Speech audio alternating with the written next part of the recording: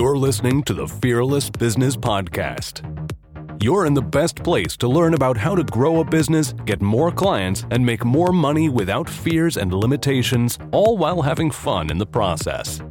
Robin Waite is the founder of Fearless Business, a business accelerator helping coaches, consultants, and freelancers double their income and more. Now here's your host, Robin Waite.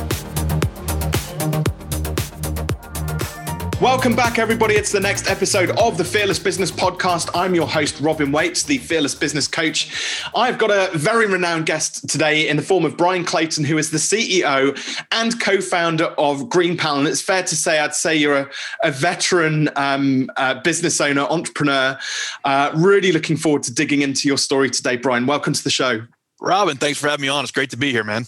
It's my absolute pleasure. Now, as everybody knows, when we listen in, we never start off with the question, hey, so Brian, tell me about yourself. I actually just want to dig straight in and actually get some really juicy tidbits of advice from your entrepreneurial journey, obviously, Brian. But I'm just going to start off with a very open-ended question, because obviously, major part of what you've done is based around sort of tech startups and things like that. But what's the best way to start and grow a tech startup? Yeah. Well, first off, thanks for having me on your show. I love the title of your show, the Fearless Podcast. I think like in business, you should like be drawn towards that which scares you. And like, that's always a good indicator for me. And when I sold I actually had a landscaping business. I started in high school and grew it up to one of the biggest landscaping companies in the state of Tennessee where I live, sold it, retired. And then I was like, what do I do now?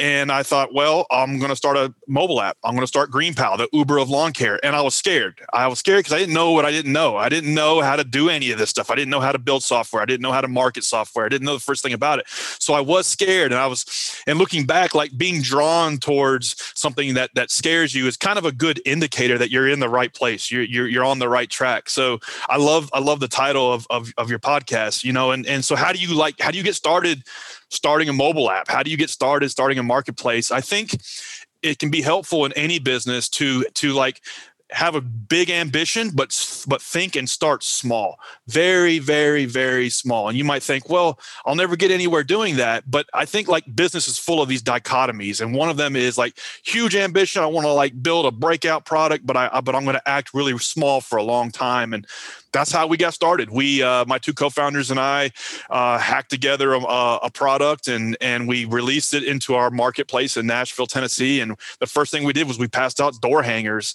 all over Nashville to try to get people to use this mobile app to get their lawn mowed. And, we got a couple of hundred people to try it out. And we just met with as many of those as we could to figure out what the hell we were doing and took that feedback and made the app better and better and better. And over a 4 or 5 year period of time, we actually built something that was good, that was decent. And here we are 8 years in, we're nationwide in the United States, several 100,000 people using the app. So we're kind of an 8 year overnight success. And it started by just thinking and acting very, very, very small. I like that. So there's two things which stand out for me there is about start small and don't be afraid of actually starting small, because and also around sort of like an 8 year overnight success. I think there's a common misconception these days about getting any kind of business, whether it's an app or a business coaching practice or whatever it is, that it's super easy to get a business started online. But actually the reality is like, I think every market is massively overly saturated. How did you know what to kind of, where to kind of put all of your eggs into which basket, back in, I think it was 2013 when you started this app up? Yeah, we were reading a book at the time called The Startup Owner's Manual, and it's by this author named Steve Blank. And this is kind of the predecessor to Eric Ries's Lean Startup. What those two books really teach you is to get out of the building. Like, I'm in the building, get out and go talk to customers, go talk to users, go talk to people who are trying out your product, because that's really only how you know what the heck it is you're trying to do. That's really only how you can discover where you need to be focusing, like your limited bandwidth. And that's something that we took to heart really early on. And that even to this day, we make it really easy for customers to talk to us. So we understand, okay, these are the 3 things we need to focus on this week. This is like the next thing we need to be focusing the team's firepower power on.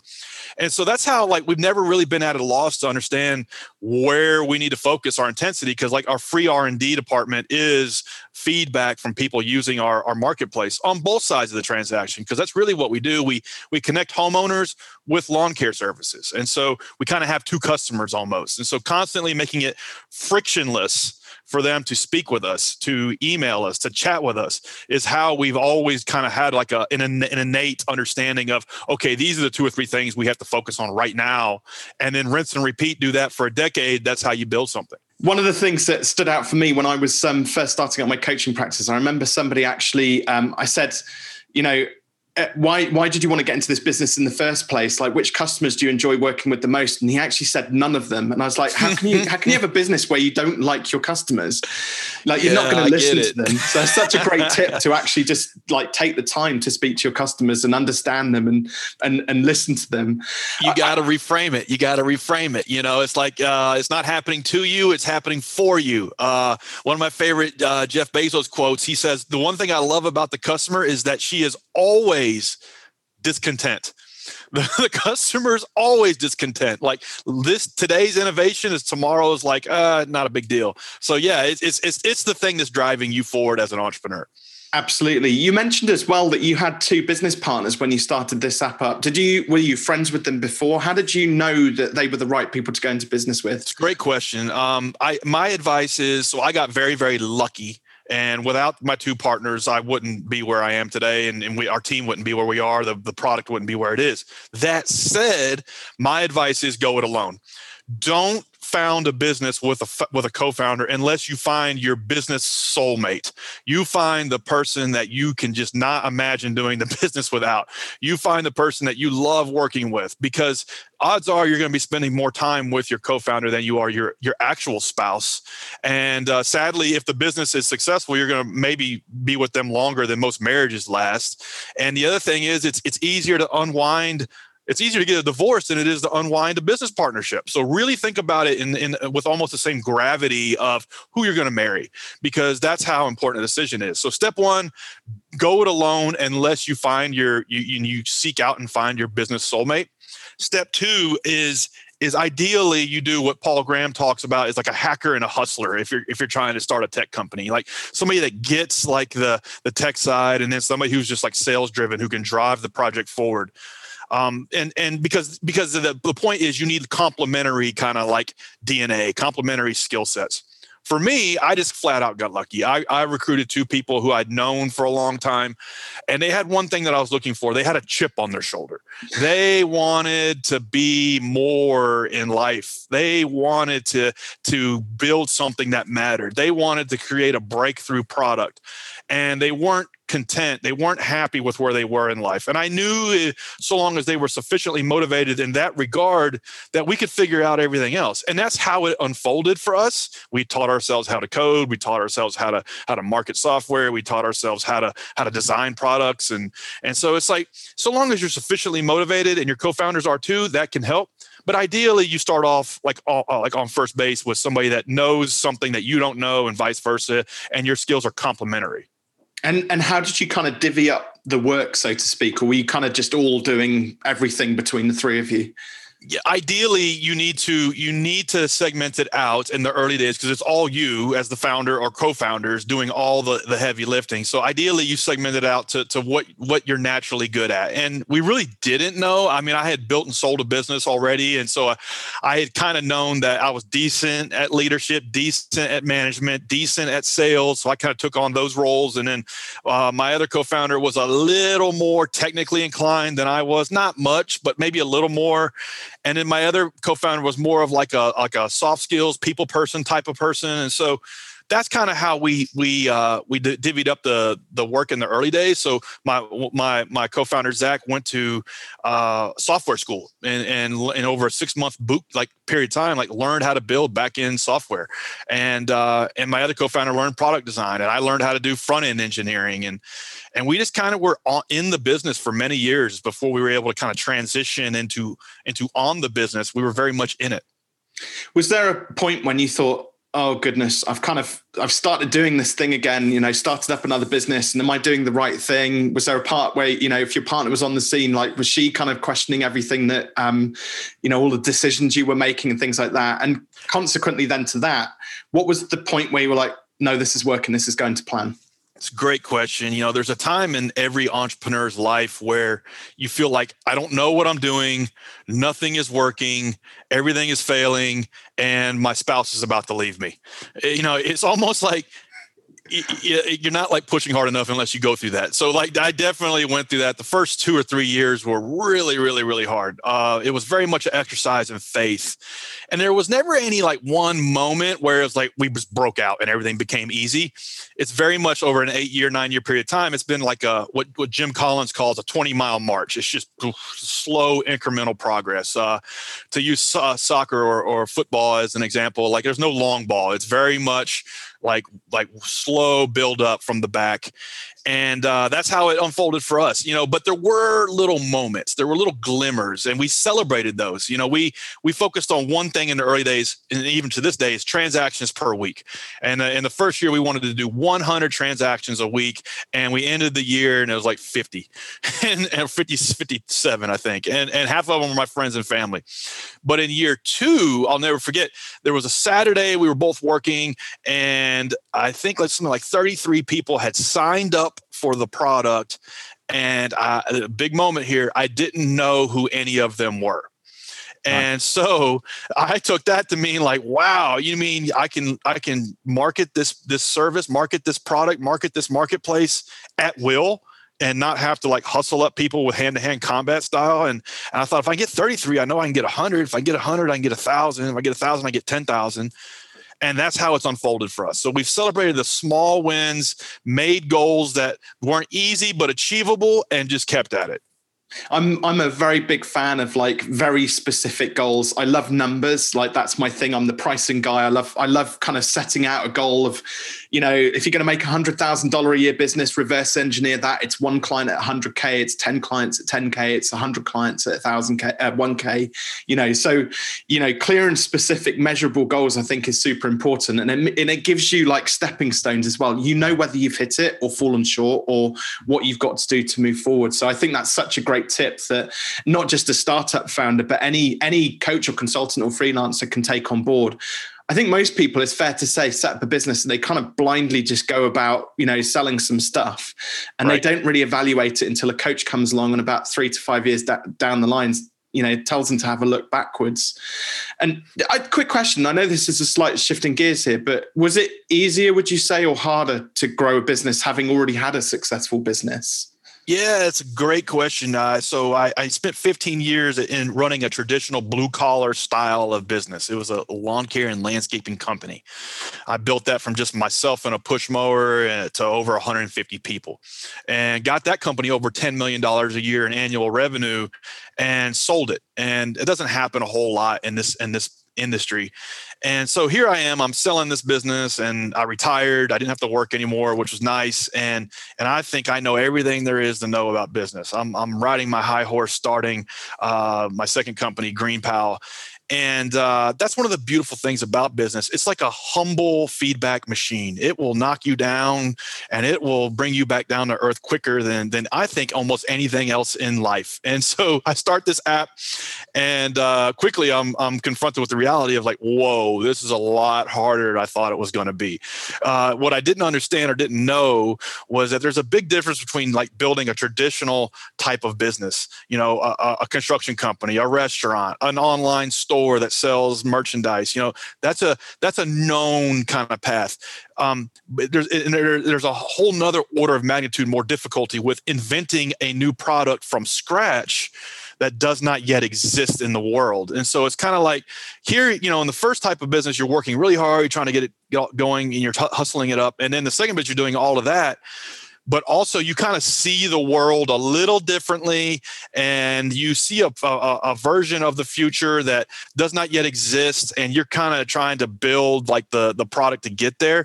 And there's no known roadmap. There's no known like way to do it. You're just kind of slowly like going from failure to failure, without a loss of enthusiasm, and just figuring it out as you go. And so for us, like that was something I didn't really understand until we got in there year 1, year 2, year 3. It's like, holy crap, this is a lot harder than I thought it was going to be.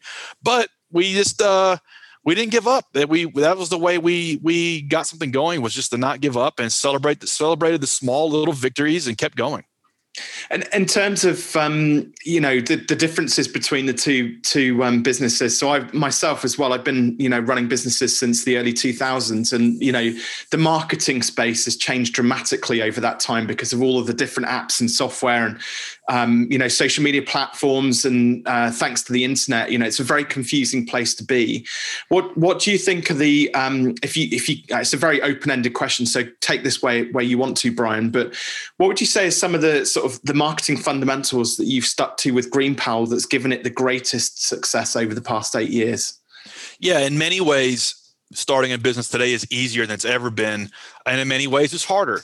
But I think it's easier in the sense that the information is there. Everything you need to know is at your fingertips. Whereas when I was starting a business in the late 90s, early 2000s, it was like maybe we had some cassette tapes of some talk that somebody gave at a conference somewhere 5 years ago that you could buy. But nowadays you can pop anything up on YouTube, and everything I know about building GreenPal and my co-founders as well came from YouTube University. And it's like, if you're gonna like reinvent yourself as an entrepreneur, as a founder, your living room needs to be a classroom. Your car needs to be a mobile classroom. There are not enough hours in the day for you to learn the things you're going to have to learn. And that relates to, product design. It relates to the technical execution. And most importantly, it relates to the distribution and marketing, because the distribution and marketing is what kills most startups. If you can have the best product in the world, but if you haven't done some sort of innovation on distribution and marketing for it, it does not matter. It's dead on arrival. And so for us, early on, like, 40, 50, 60 hours a week working in the business, but then another 30, 40 hours a week trying to learn stuff like if we can make paid channels work, if we can make Facebook ads or Instagram ads or Google ads work, SEO, how are we going to compete in SEO? Wow, that's really tough too. What's it going to take to compete in SEO? And so we threw all of our effort into one channel. That was organic search. And even back then, 8 years ago, even to this day, half of what maybe our output was on a weekly basis was all the things you need to do to compete in organic search. And the only way we've been able to do that is just by learning from other practitioners, watching tons of hours and hours and hours of content on YouTube, and paying for a few premium courses here and there, and learning it ourselves, and then executing it ourselves and building out our team to execute our plan. Probably difficult to kind of pin down one specific resource or book or course that you've done over the time, which has kind of made one of the biggest transformations. And you mentioned sort of, the Lean Startup by Eric Ries earlier on in another book as well. But what would you say is, like, where would you send somebody who's kind of just getting into starting up a business and growing it? Where would you say, what would be the first thing you say, go and have a look at this? Yeah, and this is a general resource, but of course the E-Myth by Michael Gerber is like basic 101. This is what it means to own a business and not be self-employed. So a lot of people you're not born knowing this stuff, and so you think you own a business, but in fact you're just self-employed. And that's okay. It's okay to be self-employed, but if you have dreams of running and owning an actual business, there's differences, and you need to kind of understand how to go about that. The E-Myth is a great book. It's just a very basic book that talks about a woman who made a bakery, who opened a bakery, and like she did it because she loved baking pies with her grandma. And then after a year of running her bakery, she hated pies. And so it's like observing that storyline, which every single entrepreneur goes through, and then how to fix it. And that's one thing I love about that book. It walks you through how to distinguish between working in your business and on your business, how to go through the tactics of building out an org chart, and how to delegate, and how to identify the roles that you need within your company, and how to delegate those roles. And it's a timeless book. I think every entrepreneur needs to read it. Doesn't matter what you're doing. I absolutely love the E-Myth, and you've inspired me. I think next time I take my dog Wilbur out for a walk, I'm going to plug that into Audible and give that a good listen again. Yeah, it's one of those you need to listen to every 2 or 3 years, right? Like the fundamentals are just timeless. Yeah, absolutely. I totally agree. I want to kind of, how did you get into business in the first place? Where did it all start for you? For me, I was dragged into business kicking and screaming by my father on a hot summer day in the mid 90s. He said, "Get off your butt, quit playing Nintendo. I actually lined up a gig for you. You're going to go mow the neighbor's yard." And he forced me to mow the neighbor's yard. Luckily, I was not living in a democracy. And he told me, and he made me go cut the neighbor's grass. And after I got done, I got paid $20. And I thought, wow, this is incredible. You mean I can just like do this and make as much money as I want? I don't have to hassle my folks for money. And I was bit by the entrepreneurial bug at that moment. The first thing I did was make a bunch of flyers and pass them out all over the neighborhood. And I had like 10 customers at the end of that first summer. And I stuck with that lawn mowing business all through high school, all through college. When I graduated college, I made a real business plan and I saw it as a lane for me to kind of like make something of myself. I wanted to build the biggest, most profitable business in my industry, in my town. And I set out over 10 years to do that and had a lot of fun doing it. I think if you're doing business right, you should completely evolve as a new person every 3, 4, 5 years. And that certainly was the case for me starting my first company. So we've got a lot of gratitude there to Mr. Clayton Sr., who forced you to go out there and mow some lawns. I mean, That's right. Victorians take that business up to over $10 million as well is just like absolutely phenomenal. I have to give you a huge hat tip for that. And I think that'll inspire a lot of people as well, because, you know, that we've been through remarkable times over the last sort of 12, 15 months with everything that's been going on around us in the world. And I think that where people are maybe, you know, struggling or had a bit of a downturn in their business, that, you know, you've talked about all of the hard times which you've worked through, and then subsequently with your second business and your business partners, and, you know, all of those ups and downs, that there is always light at the end of the tunnel if you just get your head down and do the work. That's right. Yeah. And you know, if you think about your business, like I read a book by an author, Donald Miller, and the book is called A Million Miles in 1,000 Years. And the whole point of that book is like, to live an interesting life, you have to live an interesting story. And so it's like, you got to do interesting stuff. You got to like do stuff that scares you. You got to do stuff that nobody else is doing. And I'm reading this book and I'm like, wow, that makes a lot of sense. My business is the thing that lends like an interesting storyline to my life. And so if you think about like a movie or a book, like there's the main character is going through highs and lows. They're overcoming these challenges, these obstacles. And for me, 22 years of business, the business is the thing that lends that type of storyline to my life and has made it interesting. Whereas if I was working for somebody else in a cubicle somewhere, it wouldn't have been nowhere near as interesting, would have been less risky. But every good story involves an element of risk. And so if you look at your business and reframe it in the context of like that, it's like, yeah, I'm going through a tough time right now, a tough year, but this is the part of the story that makes like the triumph that much better. It can kind of help you kind of stay the long haul. Yeah, I discovered that book very recently, actually. It's one of those few books as well where I remember walking up the hill with my dog. He tells a very compelling story and very emotional story. And actually, I kind of found myself tearing up a little bit over it. So thoroughly recommend that book by Donald Miller. It's a brilliant book.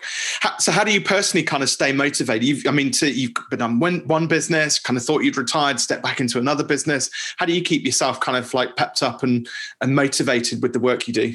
Yeah, you know, I think follow your passion and you'll never work a day in your life. I think that's bullshit. I think most passion you can't make money on.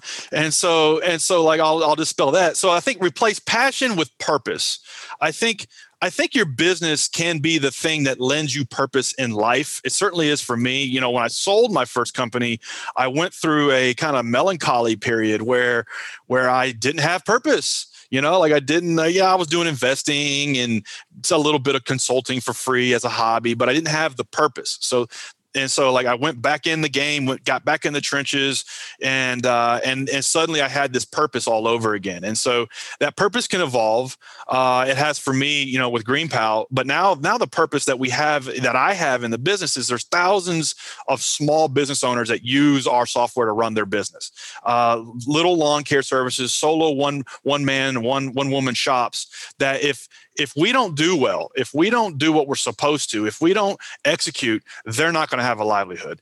And they've kind of grown their business on top of our platform. So I take that very seriously. And that's why I get out of bed in the morning, and the business is the thing that gives me that. And so that's what keeps me going. You know, it's still very much day one for us. And that's what's going to keep me going another decade in this company. I think that's incredibly inspiring. And how will you know if there's a time when you need to step away from doing that? You know, you evolve and you grow when you run a business. I certainly have. You know, I've learned things that I never would have learned in a million years. Read books I never would have wanted to read. Watched stuff on YouTube I never would have watched. So that's the cool thing about it. Like, you can grow with your company. But I think like every company has like three phases: the startup, the grow up, and the scale up. And I think I'm naturally suited for the first two phases. The scale up, where it's like, okay, now, you know, you have 100 plus 200 people, you have managers training managers, and now you've got all of these like these big company things and the culture might, you know, get a little out of whack. I don't think I'm wired to love that part. So I'm going to run this business for as long as I love doing it. And then if there's a moment in time where I don't love it, then I'm probably going to hand the reins off to a professional CEO to take it over. But I haven't reached that point yet. So who knows? Maybe I'll grow and evolve and be able to conquer that piece of it too, but I don't know yet. Nice. Really inspiring story. And Brian, it's been an absolute pleasure. We're sort of coming towards the end of the episode already, believe it or not. I've got a couple of questions just to kind of wrap things up. So first up, how can people get hold of you? Yeah. So anybody, we're not in UK yet, but we will be probably next year. Anybody in the United States that needs a grass cutting service, just download GreenPal in the App Store or Play Store. People can reach me on Instagram, is where I hang out the most. Brian M. Clayton. Just drop me a follow and a DM there, and that's the best place to reach out to me. Awesome. And then I got one final question for you. So we're going to jump into the Fearless Business Time Machine. It's a bit like the DeLorean on Back to the Future, but it's a little nice. bit safer. You're going to punch in the date into the dashboard, the little calculator thing they got on there. And you're going to go back in time, Brian, to speak to Brian T minus however many years. So what year is it, and what message would you give to Brian? Jumping in the DeLorean. All right, let's do it. So 20 something years. There's a lot of moments. One would be, everybody wants to be an entrepreneur until you can't make payroll. And that's not fun. In the 2008 crisis, I don't know how bad it was in UK, but in the United States, it was tough. Everything just came to a screeching halt. And I woke up one day and then literally in 3 to 4 months time, we were just like doing so well. And then overnight, it seemed like all of our customers just quit spending money. And so payroll at that time was like 120 grand a week. And so payroll was due, and I had like 17K in the bank. And I remember feeling like, why is this happening to me? Oh my God. We were doing so good. Now this crisis has happened, and it's like, it's not my fault. And then I kind of had to like go through a period of time where like, this is not happening to me, it's happening for me. And if I can figure this out, and if I can make it all work and make everybody whole, I will look back on this moment and be glad that it happened. A really powerful, inspiring message there to kind of wrap things up with. And yes, we did struggle in the UK as well. At the time I was running a marketing agency, and in the local area pre that 2008 crash, there were 30 similar-ish sort of marketing agencies. By the end of it, around about sort of late 2009, there was only 5 of us left, and we were one of them. So the strongest did survive. But I always see this as like a really good thing. It's similar to what's happening now. There's this big shift in the job sort of marketplace. There's lots of people in corporate coming out and starting up their businesses. There's a lot of people who are running businesses that maybe it didn't work out and they've had to go and get jobs. So what you end up with is this like really diverse set of ideas that converge into the two different sort of, areas of employment. And I do actually think we need these resets, as hard as they are in the moment. Like you said, you needed that to happen because you're now a much stronger person on the backside of that. So it's a great opportunity to take your business down to the studs and rebuild it back stronger. That's what happened to me. And that was really one of the reasons why I was able to get the business sold. And so, it's not happening to you. It's happening for you as the founder. And I have one burning question. Did you manage to make payroll? Yeah, it was really hard. I had to like bring everybody in like, hey, I screwed up. I didn't see this coming. I made X, Y, and Z mistakes. Here's how I'm going to fix it. I can't pay everybody today. I'm going to pay everybody what I can. I will make everybody whole. If nobody wants to stay on over the next month where it's going to be tough, I understand. Sidebar, nobody ended up quitting. And we had to sell like some assets. We had to take out a line of credit. We had to take money on credit cards, but we ended up making it work. And it actually galvanized the team. It made the team stronger. It made the culture stronger because we kind of got through this period together without having to fire anybody. And so that was the cool thing that came out of it. But man, it sure did suck going through it. God, I bet. Gosh, wow. I wouldn't have liked to have been in your shoes at that point, being 120 grand short of payroll. Wow, that's phenomenal. Brian, it's been an absolute pleasure. I could chat all day. I hope you've had fun on the show as well. Absolutely, Robin. I had a ball. Awesome. Thank you.